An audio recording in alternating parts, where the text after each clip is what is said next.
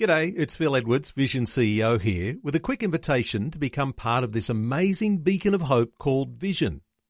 Together we can put our love into action to help people of all kinds build or rebuild their lives on the truth of God. Please consider the part you can play during our upcoming Visionathon appeal, remembering that it's your support that makes Vision possible, including this podcast. Audio on demand from Vision Christian Media. Exploring faith and the future.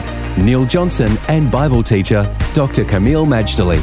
It seems to me, Camille, that as we look at the Bible and as we look at the reasons why the Bible is such an important document and why it's an authentic document and why it's an accurate way that God has communicated His truth to us, one of those reasons, of course, is because of Bible prophecy. That's right, Neil. We've learned already that Bible prophecy is a means of establishing and prospering a believer. It's amazing, but that's what it can do and does do for those that take it to heart and apply it. We've also learned that Bible prophecy affirms the Lordship of Christ, and He does fulfill many wonderful, detailed prophecies that come from the Old Testament. To this, I want to add a third blessing. Bible prophecy confirms the Word of God, the Scriptures, because much of the Scripture is devoted to the future. And I want to give some examples to you how Bible prophecy given long ago came to pass, showing that the Bible truly is the Word of God.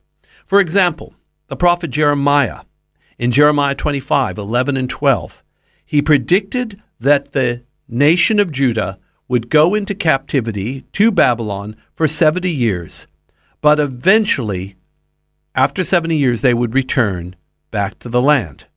Now, it's not the norm for exiled people to return back and return back that relatively quickly, but it definitely came to pass. And we have not only a historical record to prove it, but we've got Bible books as well, like Ezra and Nehemiah.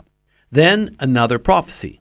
Isaiah said that Israel would be sent home from the Babylonian captivity by the Persians, and even mentioned by name their benefactor, who is known as Cyrus or Cyrus. This is in Ezra chapter 1, verse 1, and of course Isaiah predicts this in chapter 44 and verse 28. Then we've got this amazing prophecy in Daniel chapter 2. We call it Nebuchadnezzar's statue, that Daniel saw 4 world empires from his day all the way to basically the first and second coming of Jesus. He saw the Babylonian, Persian, Greek, and Roman empires. And they've all come to the scene since then. Camille, sometimes when we hear of prophecies, they're airy-fairy or a little bit obscure, but these ones you're talking about, and so many other prophecies from the Scriptures, they're not obscure at all. They're very, very accurate to see how they have been outworked and those events have come to pass. It's absolutely right, Neil. In fact, let me give you a couple more. Back to the book of Daniel, chapter 9, verses 24 to 27. These 4 verses are considered the foundation of all end-time prophecies. It's called the 70 weeks. And in it, Daniel makes an astounding prediction. He first of all uses the term the Messiah, which is only used in Daniel, that word.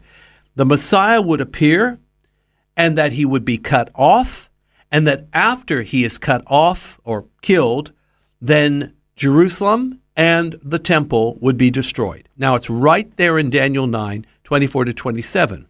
Think about it, that Messiah had to appear before the temple was destroyed. When was it destroyed? AD 70. And Daniel 9 is the proof of it.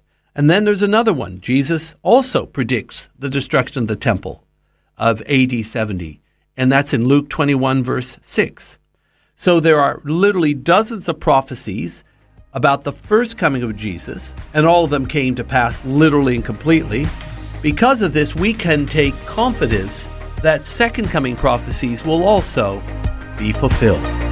Faith and the Future with Neil Johnson and Dr. Camille Majdali from Teach All Nations. For more from Dr. Majdali, including books and DVDs on prophecy, Bible commentaries, plus today's and other episodes of Faith in the Future, go to vision.org.au. Thanks for taking time to listen to this audio on demand from Vision Christian Media. To find out more about us, go to vision.org.au.